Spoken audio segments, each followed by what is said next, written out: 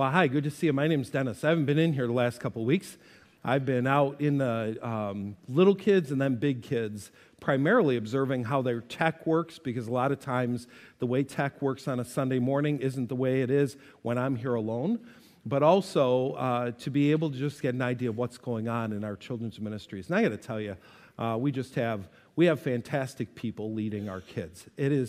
If your kid isn't heading on into the little kid room or the big kid room on Sunday morning, can I encourage you to get them in there? Not because I don't want to hear your baby crying or, whatever, not that, but because they're really going to do some great learning and growing and connecting if they're in the room. So I got to see it more than once. I really believe for those of you that have littler kids and big kids, the hardest part of Sunday morning is from get up to drop them off at the door, right? I mean, it's like during that time, there is utter spiritual warfare going on. Everything is happening to get that kid from getting on in that room and really learning and growing. And I want to encourage you as a parent who's got, fully grown kids now, 32, 30, 25. On Sunday morning, you have one job. Be the parent. Be the parent. On Sunday morning, you get to walk up to that door, and they're crying, and they're screaming, and they're, please don't make me, I don't want to. Just say, go eat your lima beans. It's good for you. That's what parents do, right? We help the kid do the thing that they're apprehensive to do. We help them make that move because ultimately what they're going to learn and what they're going to do that day is going to be game-changing for them. It's going to be life-changing for them. And in that moment, he was the worst. I'm not kidding.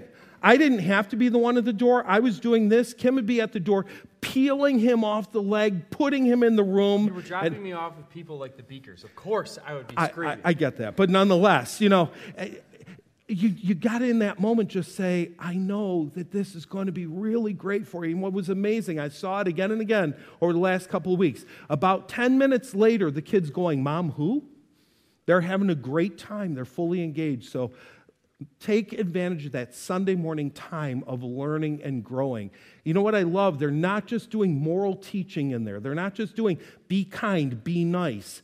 They're learning the Word of God, which of course teaches us to be kind, to be nice, but they're learning doctrine. They're learning the Word of God. Get them in there on Sunday mornings. Now, speaking of our kids, we got something really fun coming up this weekend, right? Mm-hmm. When? 6:30 on Friday. 6:30 on Friday. We're going to have some time. Our kids are going to present to us the news from Nazareth. They have been working hard all the way back since early fall, memorizing lines. They've been getting music down. Sets have been going in place. We're going to have a great time on Friday night. There are no tickets involved. There is no reserved seating. So if you want to show up Thursday night at about 4:30, feel free. Go ahead and camp out because there are going to be a lot of people here coming to watch these kids really deliver a fantastic message. Yeah, it's going to be incredible. And this time of year is the time for invitations. They're not always the best received at any point of the year, but this time of year is the easiest to make them because we have things going on that you can easily invite and say, hey, let's go check out what our kids are doing, no pressure. And I want to encourage like our kids, our junior hires and our high schoolers, invite your friends, invite your families, get them here on Friday because we are told, spread the message of the gospel. And if you show up on Friday, you're going to hear that message. You're going to get that very clearly through a very, very fun and interactive message. So make that invitation, no matter how awkward it might feel. Go ahead and do it. Stretch out. Ask a coworker, ask a neighbor, ask a family member, and come and check out what we've got going on. We had a few reasons for doing this on Friday night. We've done it on Sunday morning in the past, but one of them is for the sake of that invitation. Because there will be times that people say, I'd love to come. I have my own church. Even though they never go to it, they have their own church. And so it's like, well, yeah, but your church doesn't meet on Friday night. Come on out, enjoy this time together as our kids present this message. So that's Friday. Now I'm going to take you all the way on into January. January 22nd, we're going to be beginning a series of groups together that we're calling Going Deeper. Going Deeper. Some really, really sobering news came right about the same time that our overseers were having a conversation about, wouldn't it be great to do something like Rooted again, where everybody's doing a same page, all the groups are studying the same thing. And so we started looking, searching. Speaking of searching, my phone isn't here. Because I needed it. No. So anyway, as we're looking at different ideas of what we might be able to do as an all-church experience, a survey came out about what people believe as evangelicals. And their definition of evangelical, it was, I believe the Bible is the authority of my life. I believe Jesus died to pay for the sins of the world. You're awesome, thank you. It would never, ever, ever be where it's supposed to be, if not for someone else giving it to me. Things like Jesus was the sacrifice for our sin. I need to tell other people about Jesus. The people who took this survey affirmed those statements, all right? Now, here's what they're saying evangelicals hold true. 32% of evangelicals agree that Jesus was a great teacher, but he was not God. You getting that? A third of evangelicals believe that Jesus is a great teacher, but they question whether or not he is God. In classic church history, that would have earned you a spotted a steak with a Bic lighter. It's heresy. It's heresy. It's heresy. 46% agree with this statement. God accepts the worship of all religions, including Christianity, Judaism, and Islam. Doesn't matter. As long as you're sincere, you're good to go.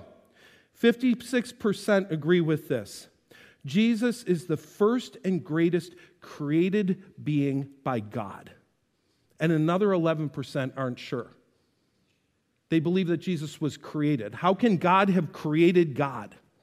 Again, one of those, congratulations, you get a spotted a steak in classic church history. 51% believe that the Holy Spirit is a force but not a person. 54% believe that if you sin a little, you'll still go to heaven. That regardless of Jesus' death, a little sin won't keep you from God. And 80%, it says 80%, agree with this. God counts a person as righteous not because of one's works, but because of their faith in Christ. Or in other words, 20% say it's by something other than the grace of Jesus. The evangelical church has got some problems if that's where our belief set is. And so as we started searching, we came across this, which happens to be by the same people, by the Rooted people. Pretty cool. But it's a series much like last year where you're doing 4 devotionals a week instead of 5, for 8 weeks instead of 10. But it's diving into basic doctrine, basic beliefs. So what are they? The table of contents. What are the things we're going to be looking at? Yeah, so every week has the basic premise that we, the church, love something. So every week literally says, we love blank. And so our topics for the 8 weeks are we love God the Father, God the Son, God the Holy Spirit, God's Word, God's world, the gospel of God, the people of God, and the mission of God. And it's funny, like even the first one, we love God the Father. I was actually part of a group, not here, somewhere else. I was part of a group within the past year that was debating whether or not we should call God Father anymore. Jesus called him Father, but our wokeness says we shouldn't call him Father. We're throwing away biblical doctrine. We need to return to the truth of the Word of God. And so we're going to be encouraging you to jump on that. We're introducing it today. You'll be getting a workbook. You'll be getting in a group. We'll be talking about the topics on Sunday morning and digging in. And the funny part is the digging in really didn't start with this. This has been something God's been kind of doing in me that I didn't even realize. Go back to the summer when we're looking at 2 Timothy and it talks about sound doctrine. We came out of that into the fall, digging into the Bible. What is the Bible? What's the nature of the Word of God? Then we did a practical theology of servanthood, understanding what it means to really serve. And now, as we go into December, we're going to be in a series we're calling All About Angels, where we're just spending 4 weeks looking at the nature of angelic beings. As I have informal conversations with people who believe the Word of God, angels is probably one of the more confusing areas for many, many people. Some of us believe that when we die, we become an angel, that we get wings. Clarence and Ghost and other movies have just kind of totally messed us up on a theology of angels. So we're going to come back to understand the importance of these beings because they are real. And they play an important role, but some of the things we believe about them aren't exactly sound theology. So we'll be digging into that all of December. With that, it's going to be a good lead-in to this. Yes. And this is actually what we're going to be doing with our high schoolers as well. So last time we did like a student version for high school, and then there was a junior high girls separate study. The overseers have thoroughly gone through all this, and it's a little heady. Yeah. So it's not exactly, if a sixth grader picked this up and tried to do it on their own, it'd be really, really hard. Not saying that there aren't sixth graders that can't, but we will be doing it with their high school. So the reason I bring that up today is to already set you up as parents and as aunts, uncles, grandmas, grandpas, whoever. Do this with them. Go ahead and work through the workbook, whether you're not going to be in the same journey group. I'm sorry, you're not in high school, you can't come to Revive. But I think that this is going to lead to some really cool conversations that you'll be able to find the questions that your kids have about the Bible or their faith may spark some really interesting conversations in your home or in your family circle. So be looking forward to that.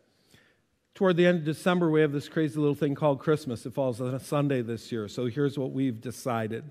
We're going to hold a service at 11 o'clock on Saturday and 11 o'clock on Sunday, and you get to choose which one you're coming to. All right, it'll be the same service offered both days, 11 o'clock on Saturday, 11 o'clock on Sunday. We recognize for some of you your Christmas morning gift openers, so we want to make sure we give you the time to get that in. Or you're heathens and you open them on Christmas Eve. Which is the family he came from, but anyway. I still fight against that, but whatever. It'll never change. It will never, ever change. I'll tell you the backstory later. But anyway, Saturday, Sunday, 11 o'clock, so come to one of those two services. And the irony, the beauty we realized is if you take the 11 on Saturday and the 11 on Sunday, it adds up to 22. 2022, it must be of God. All right, so anyway, here we go. Finally, we appreciate all the ways in which you continue to support what's going on around here. We recognize that, inflation's doing a number on everybody. It was funny, they've been talking about how much Thanksgiving dinner rose in price. I still saw that turkey for 99 cents, the butterball 99 cents, and the Jenny O was 59 cents a pound, so those were in good range. But then I went to buy butter, and I thought I'd have to sell a child. I mean, butter, cream, all the things that go into eggs, all the things that go into making that meal magic were up. So we're grateful that you continue to support in the ways you do, and you can do that online by text. There's the box at the door as you're walking out, as well as through the mail. Any of those ways, we appreciate your continuing generosity. We don't give out line items of every single thing that's purchased with all that money, because that would be a mess, and looking at the receipts that the students buy would sometimes be cause for concern. You might not send your kids on that Wednesday or that Sunday if you see that we're buying dehydrated tarantulas, for example. But I do want to point out, as the student pastor who leads both high school and junior high, I'm incredibly thankful. And I know that our teams who lead big kids and little kids are as well, because the flexibility we're able to have in creating not just fun, not just doing things that are engaging, but the things that we're able to do at a curriculum level, or taking trips or supporting kids in camps or anything through the budget is totally thanks to you. So we don't do it often enough. Coming out of Thanksgiving, I just want to express my sincere gratitude for on behalf of Revive and Refuge and the rest of our children's and student teams, because literally, we could not do 90% of the things that we do without having that budget that you help us to have. So thanks. So this is the first Sunday of Advent. Advent is those 4 Sundays that lead up to Christmas, and they're to build in us a sense of anticipation. It's a unique and beautiful Advent for me, for my family. It reminds me of the Advent that we shared in 1989 when we were waiting for him. He was due on December 12th, and we were waiting in anticipation, that waiting for a child. This year we're waiting for baby E. We don't know boy or girl, but baby E is on the way. And I didn't really allow myself to do it until the shower. But then the baby shower hit, and I started imagining what it's going to be like to hold a 7-pound human again, and to look at those little toes, and to hear the crying and say, "Here, take it." All that goes into that sense of anticipation. Anticipation is there. And whether it's waiting for a child or waiting for the opening of a gift, that's what Advent's supposed to do. It's supposed to build anticipation in us. So I hope that you'll use this season uniquely, in a heightened way, to build the anticipation.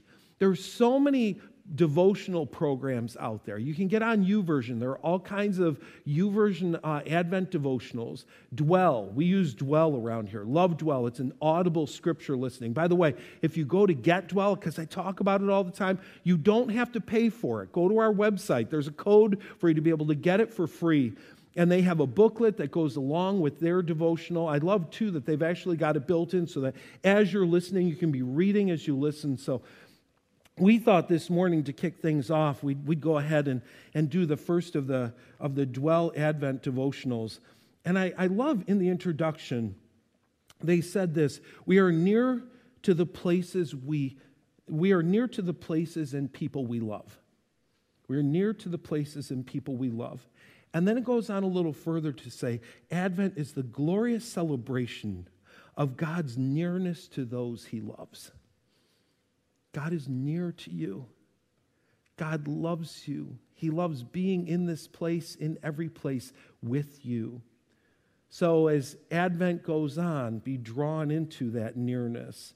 This year, there's an emphasis on light when you look at some of the scriptures. So this one's literally called Walk in the Light. Walk in the light. Here we encounter a common biblical exhortation found throughout the pages of Scripture. These words have immediate traction and relevance in our culture. Walk in the light and avoid darkness. Seems simple enough, right? And yet the challenge before us is seemingly elusive in the nature of light. How often it dances in the shadows and evades our sight. We know we are meant to walk in the light, yet our hearts and minds struggle to discern the true light that gives light to all. In fact, our world is awash with beliefs and values that claim to be light, yet in reality lead us in the way of darkness and decay. Simply put, the human heart longs for the way of light, yet requires divine illumination to know the way it must go.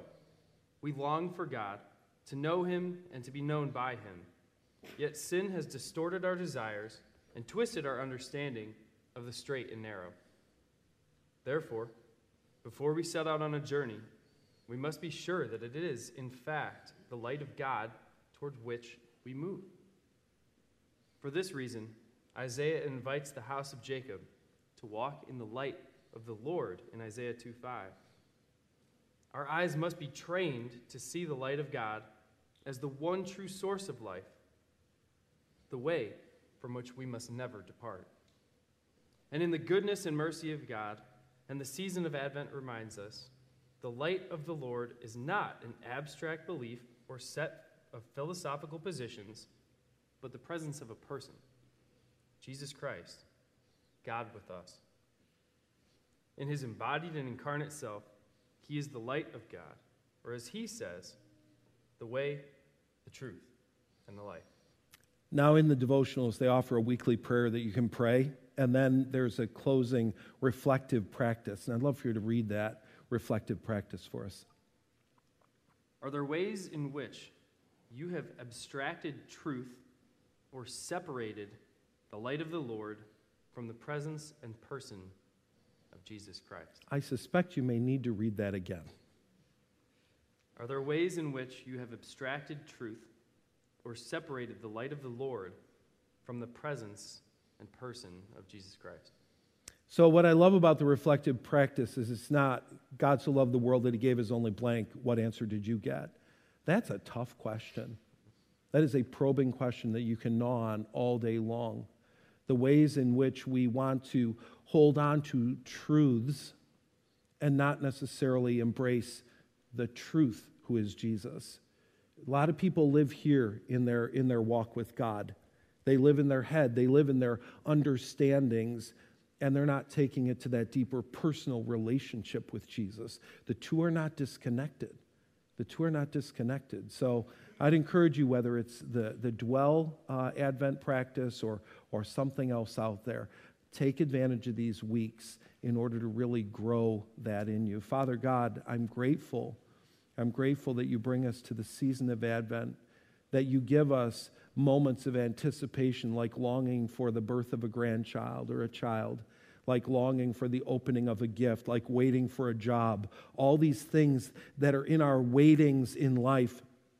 And they remind us that we're to have that same kind of anticipation when it comes to our life in Jesus. Thank you for the advent of your Son. In Jesus' name, amen. So this morning, we're going to take an approach that we have a couple of times this year. We're going to spend some time praying together. And in recent days, I got to admit to you, I've had some real personal conviction about prayer. Had two events happened recently that just kind of raised my intensity in prayer again. One was a visit from some friends just a couple weeks ago. They're people that we knew in St. Louis 30 years ago. They were brand new baby Christians.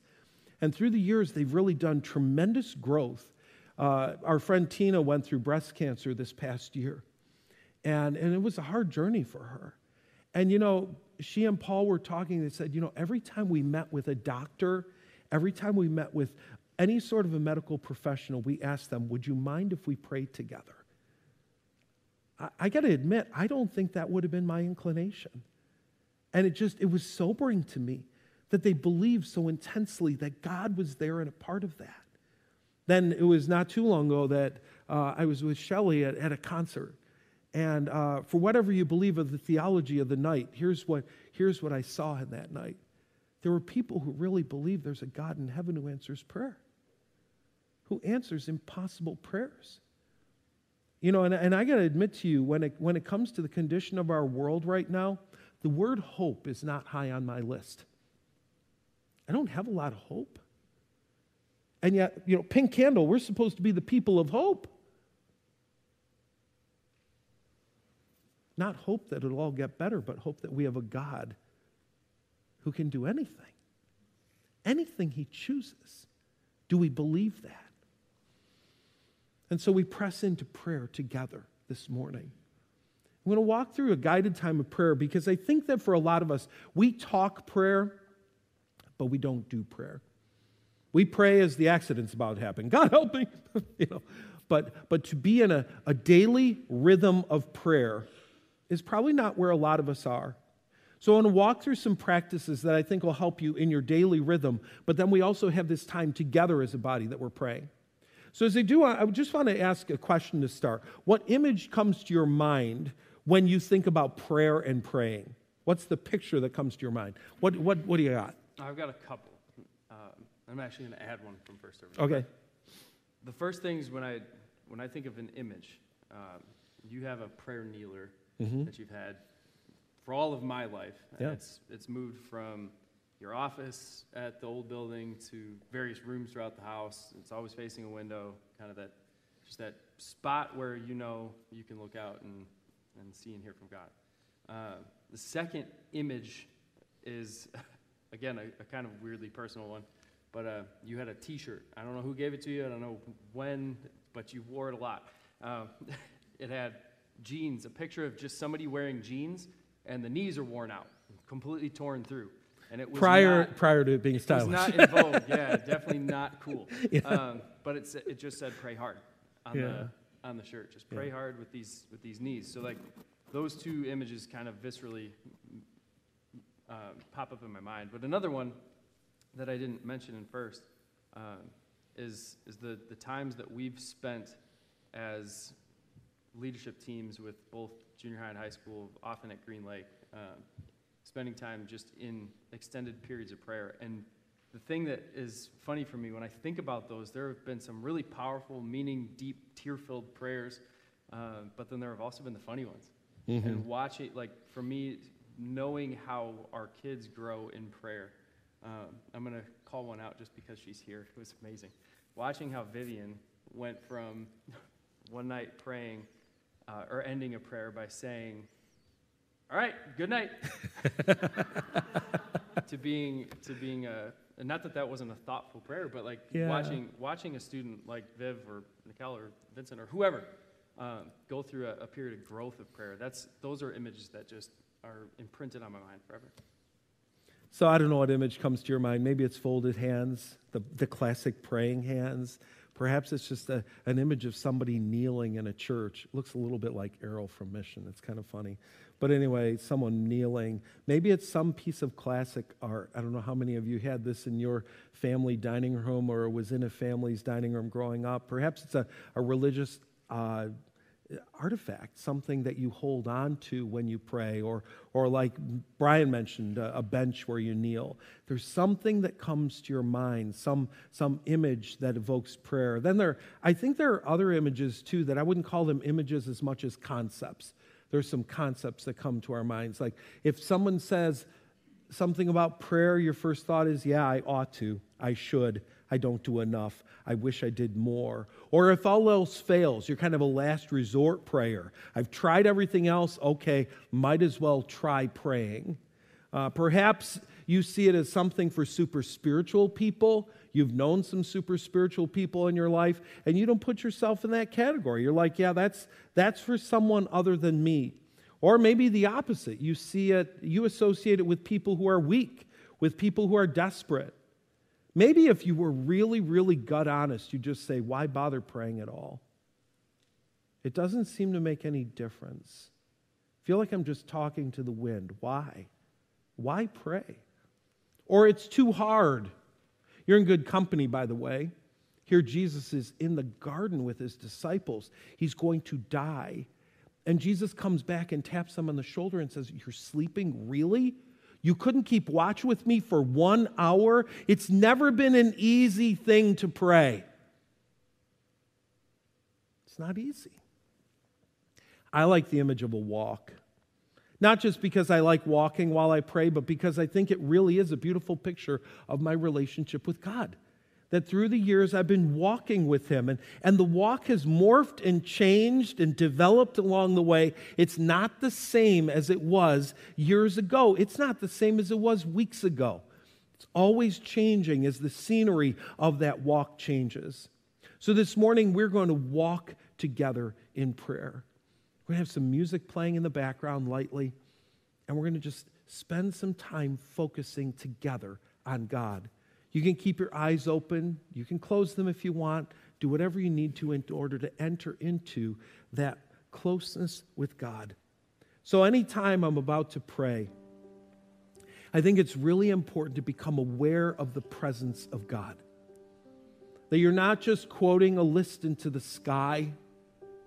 You're talking to a person, a real person, a person who wants to have a relationship with you. And so to stop and be quiet long enough to become aware of the presence of God. For a lot of us, when we pray words like, God be with us, God be with my children, God be with this or that. He always is. We're the ones that aren't with it. We're the ones that aren't with him. So to be quiet long enough to be aware, God is here. Emmanuel, God is with us. I consistently open my time of prayer with this verse from Exodus chapter 3. Go ahead and read that, Brian. Then Moses said, I must turn aside and look at this great sight and see why the bush is not burned up. When the Lord saw that he had turned to see, God called to him out of the bush, Moses, Moses. And he said, here I am. At some point it struck me about that verse that the bush is burning and he's walking by it. And it is only when he turned aside to see the great sight that God called to him out of the bush. I don't know. If Moses had kept walking, I don't know that God would have gone, hey Mo, come back. It was when he turned aside. Praying is a turning aside to see. Praying is a moment to stop and say, God, you are here. I desire to be present with you. I know you're present with me. I desire to be present with you. I am aware of your presence. I think a great psalm that gets us to that place is Psalm 63. O God, you are my God. Earnestly I am seeking you. My soul is thirsting for you, my flesh longing for you, in a land parched, weary, and waterless. I long to gaze on you in the sanctuary and to see your power and glory. Your love is better than life itself. My lips will recite your praise. All my life I will bless you. In your name I will lift up my hands. You don't have to recreate those words. You can literally pray them right to God. I earnestly seek you, God. I'm here right now earnestly seeking you. My soul thirsts for you. My flesh longs for you in a land that is parched, weary, and waterless. You know what hunger feels like. God wants us to have that hunger for him. You know what anticipation feels like. God wants us to have that anticipation for him. I long to be with you today, God. I know you're with me. I long to be with you. I'm becoming aware of your presence. You might use a verse like this one from Psalm 5. Listen to my voice in the morning, Lord. Each morning I bring my requests to you and wait expectantly. Again, you can literally pray the words of David. Listen to my voice. Hear my requests. I wait expectantly. And it doesn't say I wait expectantly for an answer. I wait expectantly for you. Just waiting for you, God. You might open with the words of Samuel. Speak, Lord. Your servant is listening. He keeps hearing the voice, Samuel, Samuel. And only after a few times does Eli, the priest, the guy who's supposed to know these things, realize God is talking to this little boy. Have you ever stopped and just said, speak, Lord? Your servant is listening. I love that quote. It's not from the Bible. Let us be silent that we might hear the whisper of God. We need to be quiet long enough to hear him, to know he's present. I ask you this question. What is your practice of becoming aware of the presence of God? Do you have a practice of becoming aware of the presence of God? Maybe it's just kneeling. There are very few contexts in life that we kneel. Kneeling in prayer is a way of being aware. I'm in the presence of God. Maybe it's an object holding a palm cross. Maybe it's like this, just a series of verses that you recite as you begin to become aware of the presence of God. Maybe it's a particular place you go. What do you do on a daily basis to say, you are here, God. You are here, and I am here with you. That awareness of the presence of God leads us to a place of giving thanks and expressing gratitude. I think it's always great to go from, I am aware of you, to thank you. To thank you. I think it's really sad when you look at the public figures in our life these days, whether it's television, you name it, wherever they are, we have a lot of grumpy people, and they're grumpy because they're not grateful. We have an absence of gratitude for all the good things God has given us, done for us as a nation. Gratitude relieves the grumpy. It brings us to the right place. Samuel is giving his final speech to the people of God, and he says these words. Now stand here quietly before the Lord, as I remind you of all the great things the Lord has done for you and your ancestors. And he goes on to just recite all these things. Remember the plagues? God did that. Remember that sea? God did that. Do you remember that bread from the sky? God did that. Do you remember the enemies that were slain? God did that.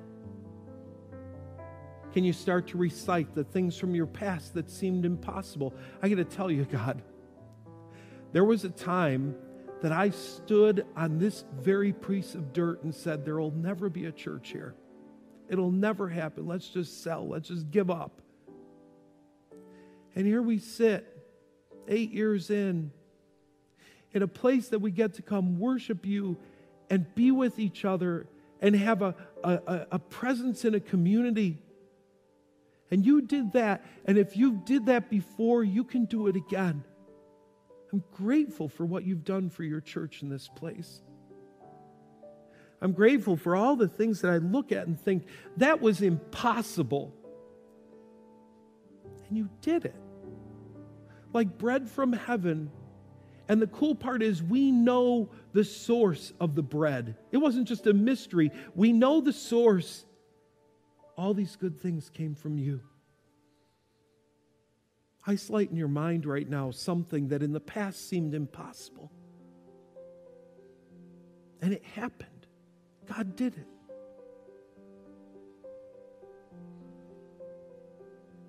Give him thanks. Let your heart pour forth gratitude.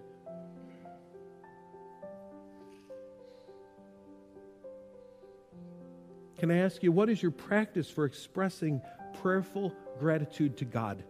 If you don't have a practice of gratitude, you won't do gratitude. We are by nature grumpy. Just look at Twitter. We are by nature crabs. We need to be drawn into saying thank you. I'm in the intentional practice every day of writing down 3 things I'm thankful for from the previous day. It's not always easy. Sometimes it's not easy because I'm like, I got 1, I'm not sure I got 2 more. Sometimes it's because I've got 30 and I limit myself to 3. Write them down. Thank God. Have a practice of expressing gratitude to God. Well, if we're going to pray, we have to move to a time of confession of our sins. For confession, again, I love to go straight to Scripture. As I go to Scripture, there are 4 passages I like to read through. Actually, I don't have to read them anymore. I quote them. But anyway, the first one reminds me of the nature of God. The Lord is gracious and compassionate, slow to anger, and rich in love. I need that reminder, God. I need the reminder that you actually want to forgive me, that no matter how heinous my action, no matter how horrible my attitude, no matter how wicked my motive, you want to forgive me. You're gracious and compassionate. You're slow to anger. You're rich in love. You know I'm only made of dust. You know my ugly nature, and you are ready again and again and again to forgive, and I need to hear that. Cleanse me with hyssop, and I will be clean. Wash me, and I will be whiter than snow. Only you can forgive. Only the blood of Jesus can wash away my sin. Against you and you alone have I sinned and done what is evil in your sight. God, I need that recognition often, that it's not just that I offended someone else, did something bad to someone else. This hurt your heart. It hurt your heart. I confess my sins to you. I'm deeply sorry for all that I've done. And then just being quiet and long enough to let the Spirit to bring to your mind the things that require forgiveness. You need to be quiet long enough.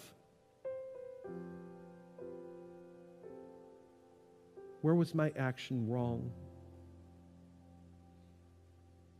Where was my motive wrong? Where was my attitude wrong? In what ways have I offended you, holy and righteous God?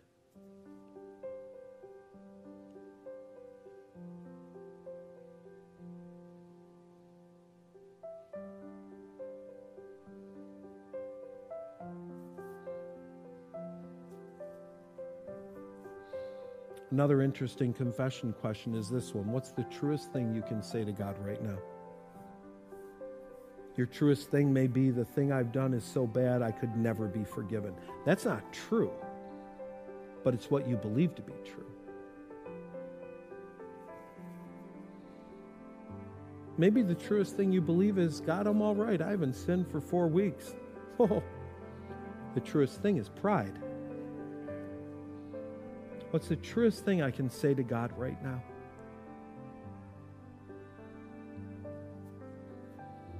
After a time of bringing those sins before God, we confess our sins, and the Bible tells us that God is then faithful and just to forgive us our sins and cleanse us from all unrighteousness when we confess. And then some beautiful things happen in the relationship. Look at Revelation 3:20. Look, I stand at the door and knock. If you hear my voice and open the door, I'll come in. We'll share a meal together as friends. May the words of my mouth and the meditation of my heart be pleasing to you, O Lord, my rock and my redeemer. The broken fellowship is restored. I'm back. I'm back. God is present, but now I'm present with God. And I go on with this commitment now throughout the day. Lord, from here forward, may the words of my mouth and the meditation of my heart, not just the things I say, not just the things I do, but the motivation behind it, let it be pleasing in your sight, O Lord, my rock, my strength, my redeemer. Can I ask you, what's your practice for confessing your sins to God? A once-a-month confession ain't going to get it done. Imagine if you saved up with your spouse once a month. Here are all the things I've done wrong. We need immediate, I'm sorry. We need immediate confession. What's your practice of confession? Let me offer you one that might help. To just use your body. You take your body everywhere. It's kind of amazing. I can never lose my body. So I start up here with my hair. The Bible tells me that God knows the number of hairs on my head. Fully aware of every one. If I started to count right now, I'd get the number wrong because the number would be different by the time I'm done. God knows every time one falls out. You know what's amazing? Somehow there are times in my life that I elevate myself to the position of God that I think I know. I'm in control. I can handle this. And my hair reminds me that I can't even know how many hairs are on my head, nor can I grow one if I try. God can. I can't. Move to my mind. You see, I can look pretty good on the outside, but if only you knew what I think. Forgive me, God, for the things I think. I move to my eyes and the things my eyes see. I don't have a choice sometimes. If I watch TV, commercials come up, nasty things come up on commercials. I can't help looking once, but the second look, that's on me. Forgive me for the second look, God. Come over to my ears. What do I choose to put into my ears that seeps down into my soul? What are the things that nourish my soul, that bring life? And what are the things that are destructive? What am I listening to? What are the conversations I'm taking in that I should walk away from? What am I taking in? I go to my lips. Oh my goodness, I could spend all day on my mouth. All day on the things that come out of my mouth. With my mouth comes blessing and cursing. The truth comes out of my mouth far too often. God, forgive me for the things that come from my mouth. I go to my neck and my spine, and I realize that when they're functioning well, they support me. They hold me up. But there are times in my life that I don't stand strong. There are times that I should have courage, and I'm weak, and I walk away. Forgive me for the times that I do not stand tall. Forgive me for the times that I don't stand with courage. We could talk about the stomach, but I'll leave that alone. Let's go down to the feet, places it takes me. Am I going where you want, God? Am I doing all of your holy will? Am I just doing what I desire? Are my feet working hard? Are my hands working hard? Or am I lazy? You can literally go through the entirety of your body in an act of confession, bringing yourself before the Lord as a living sacrifice. Forgive me, Father, I have sinned. Forgive me. Oh God, our sins are great and many. They're offensive to you. And we ask your forgiveness. We owe you such a debt that we could never repay. Why do you love us so much? Why do you love me so much? I just don't get it. Thank you for your forgiveness. Thank you for your mercy and your grace. Thank you for seeing us in our broken state and extending your love.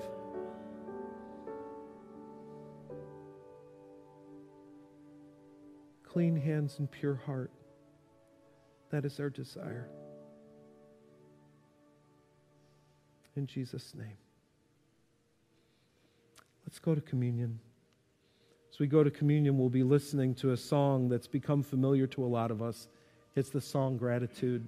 Let your heart well up with gratitude for the things that God's done. Let your heart well up with gratitude for the forgiveness that He's given you. Father God, we are grateful. We receive today the bread and the cup with gratitude, knowing that when we confess our sins, you are faithful and just to forgive us our sins. Knowing that you are the provider of all good things, we thank you. Move to the tables in the front and the back, gluten-free on the sides of the platform. Let's go to communion.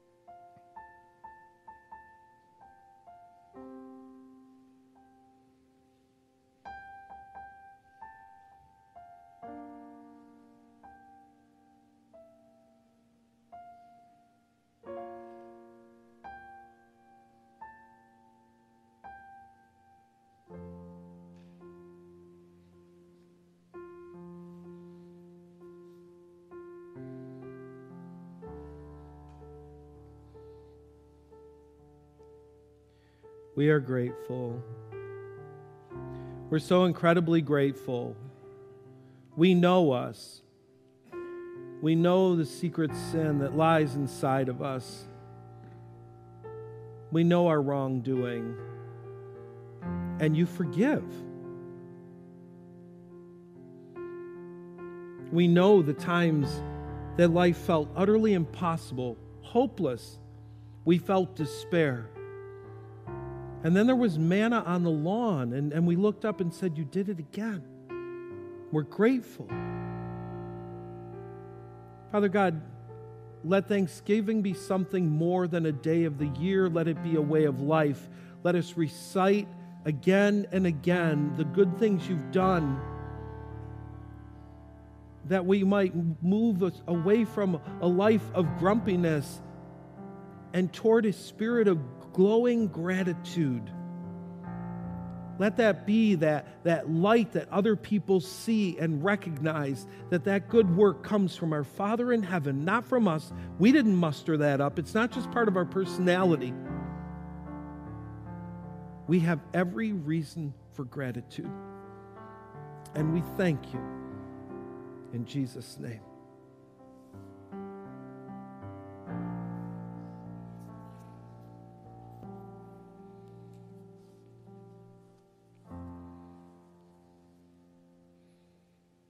I referred to prayer as a walk, and a piece of my walk through the years has been just trying on different methodologies, different styles of prayer. For a long time I did lists, and I said, I'm sick of lists, I'm done with lists. I try all these different things. And not too long ago, it's actually been the last couple of years, I came across a book by a guy named Paul Miller, and I've worked my way through it, and I love his approach. He says, you need to put the word to work. You don't have to invent your own prayers. Put the word to work. Pray the word of God. The word of God is living and active, sharper than a two-edged sword. Pray the word of God. And so now my lists aren't lists of requests, they're lists of verses. I have verses for Kim, verses for Brian and Riley, Shelley, Nate, E. Lists for Southfield of verses that I bring to God and pray the verses to God. One of the things I pray for is a tough thing to pray for, and I want you to pray for it today as well. I pray for my enemies. Now, some of you are immediately like, you're so good-natured, like I have no enemies. Let me define an enemy. People who wish us harm, or people for whom we do not hope the best. I'm at a point with some people that I'm probably at least finally neutral. I don't wish for lightning to hit their car. But I'm also not praying, God, I wish they'd have a sunny day. You know a person is moved from enemy to forgiven when you can wish them the best, when you can pray the best for them. Coming off Thanksgiving, that's tough. Because some of us sat at tables with people and we're glad they went home. And there's some people we wish would have shown up at the table. And year after year, they're not there. And it hurts. Jesus tells us to pray for our enemies, for the people who wish us harm, and for the people for whom we do not hope the best, that we might come to a place of full forgiveness. Hey, I don't say this lightly. I know for some of you, you deal with former spouses, you deal with wicked bosses, you deal with people that you say, if you knew what I dealt with, you wouldn't even be talking about this. Jesus forgave people that whipped him, spat on him, and nailed him to a cross. Tough to get worse than that. Praying the word, we pray the words of David, even my best friend, the one I trusted completely, the one who shared my food has turned against me. He's honest. He says, I have people in my life that hate me. And that's hard. It's hard to live there. Pray the words of Jesus, right? What they're doing. See that no one pays back evil for evil, but always try to do good to each other and to all people. The fact that you could pray that, Jesus, in the moment of your greatest grief, forgive them, they don't know what they're doing. Move us toward the Spirit of Jesus, that we can offer that prayer and mean it. That we can have that kind of mercy and that kind of grace and that kind of compassion. As a group of overseers, we've been reading a chapter of 1 Corinthians each time we get together, and we read it and then talk about it. And these verses came up recently from 1 Corinthians 4. To the present hour we hunger and thirst. We're poorly dressed and buffeted and homeless. And we labor, working with our own hands. When reviled, we bless. When persecuted, we endure. When slandered, we entreat. We've become and are still like the scum of the world, the refuse of all things. I'd have to admit, God, these words are so opposite of the spirit of our age. The spirit of our age says when reviled, revile back, fight back. When slandered, correct the situation, get out in front of it, fix it. We live in an era that teaches a spirit of revenge, a spirit of evening the score, a spirit of making it right by force. And here Paul is saying, no. When I'm reviled, I bless the person. When I'm persecuted, I don't push the persecution away. I endure the persecution. When I'm slandered, I speak kind words. I'm not there yet, God. Grow me enough to be able to forgive my enemies. Grow me enough that I might not be an enemy to others. Isolate a person in your mind, either who has ill intent against you or someone for whom you do not wish the best yet.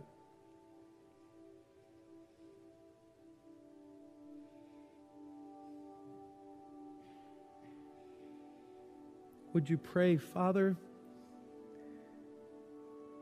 grow me to be able to say, forgive them. They don't know what they're doing. Grow in my heart the ability to say, forgive them. They don't know what they're doing.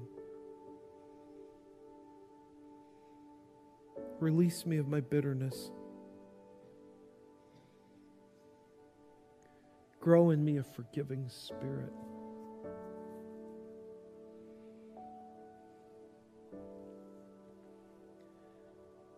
One of the things I try to pray for all the time is not just my enemies, but I like to turn to something really cheerful. And that's praying for the next generation.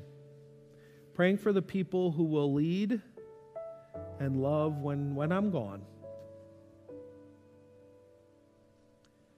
I pray 2 Timothy for them all the time. And by nature, I'm a pretty repetitive person. I have the same 10 songs on my playlist.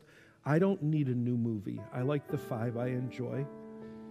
I tend to wear the same things, as some of you observe. And I have a few pictures that go through my mind again and again and again. When I come to this part of praying, it's these same pictures. I happen to own them, but I don't need to even look at them because they come up in my mind. I see the image of all these kids at Green Lake covered in shaving cream. See little Vivian and Vincent at the back door of the old Bethel Drive church with Vincent with that look that he still has. You don't know what he's up to, but you know it's probably not good. But you love him. Think of Jared hugging Adam. Could never lift him and do that now at 6'13". Think of Nate and Elam sitting on the front row of day camp. Elam with that look at the back door of the church and Naya wondering what's wrong with her brother. Vincent's blowing hair with the leaf blower. Ryan, the senior, taking the time to talk to a sixth grader, little Nick, and the gleaming smile on Nick's face, receiving love from someone. And then my mind thinks of Roger holding Janet's hand just steps before he crossed the finish line into heaven. And I pray for these kids because they're way, way back in their race, and I pray that they'll be able to get to that finish line and be able to say, I fought the good fight, I finished the race, I've kept the faith. I pray 2 Timothy for them. I pray that God would fan into flame the gift that He's given them. I pray that they would guard the truth that's been given to them, not fall for the lies of the world. I pray that they'd study hard to understand what the Word of God really has to say. I pray that they'll be able to push aside all the wicked junk of this world. And when they are impure, that they come back home to Jesus. I pray about the wicked times in which they live and recognize that they are living in the end times. And it's going to be a hard time to hold one's head high for Jesus. Pray that they'd continue in the faith that they've given ever since they were back in little kids. That they'd trust the Word of God and they'd proclaim the Word of God. And then I go to the end of the book where it says, do your best to come to me soon. I pray for the ones that have wandered away from God that need to come back home.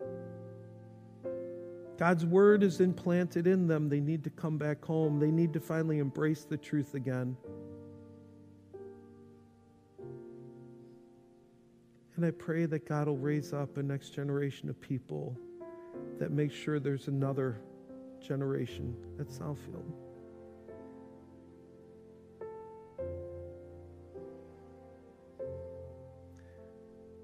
Help this next generation, God. It's an incredibly difficult time to be a human being, let alone a human being who embraces God. Give them the strength of character, the conviction, the courage to do what is right, that combination of courage and compassion that is beautifully Jesus. I pray that they would have a heart that wants to see the gospel continue to advance in the world. And God, I think maybe more than anything else, I pray that you would give them hope. Because I got to admit, when I look at our world right now, I don't have a lot of hope. And we're not supposed to have hope in the world. We're supposed to have hope in you. I pray that they would have hope that God can revive this world, that God can bring people safely home to Himself, that God can take the most hardened, hateful sinner, a person who has completely abandoned every bit of biblical truth, and bring them home just like He did the Apostle Paul. Give them hope. From this place, let a generation advance the cause of Jesus here and around the world. We don't want the doors to stay open just so that there can be another, bake sale and whatever. We want the doors to stay open so that Jesus can be known. And so help our kids to know Jesus, we pray.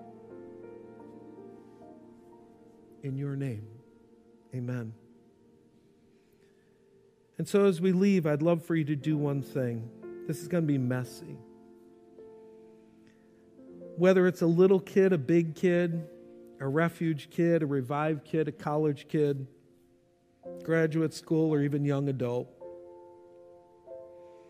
let's just start saying their names out to God as a prayer.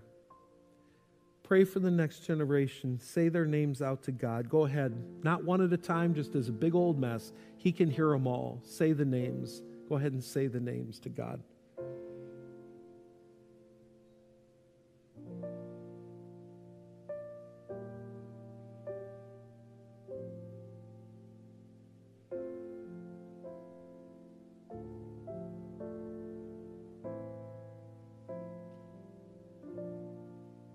Lord God, hear our prayer. And as we walk from this place today, help us to walk away continuing in awareness of your presence. Help us to walk away knowing of your forgiveness and embracing that forgiveness. Help us to walk in a spirit of gratitude, desiring to talk to you as often as we can. All these prayers this morning we lift to you. We love you, and we love being loved by you.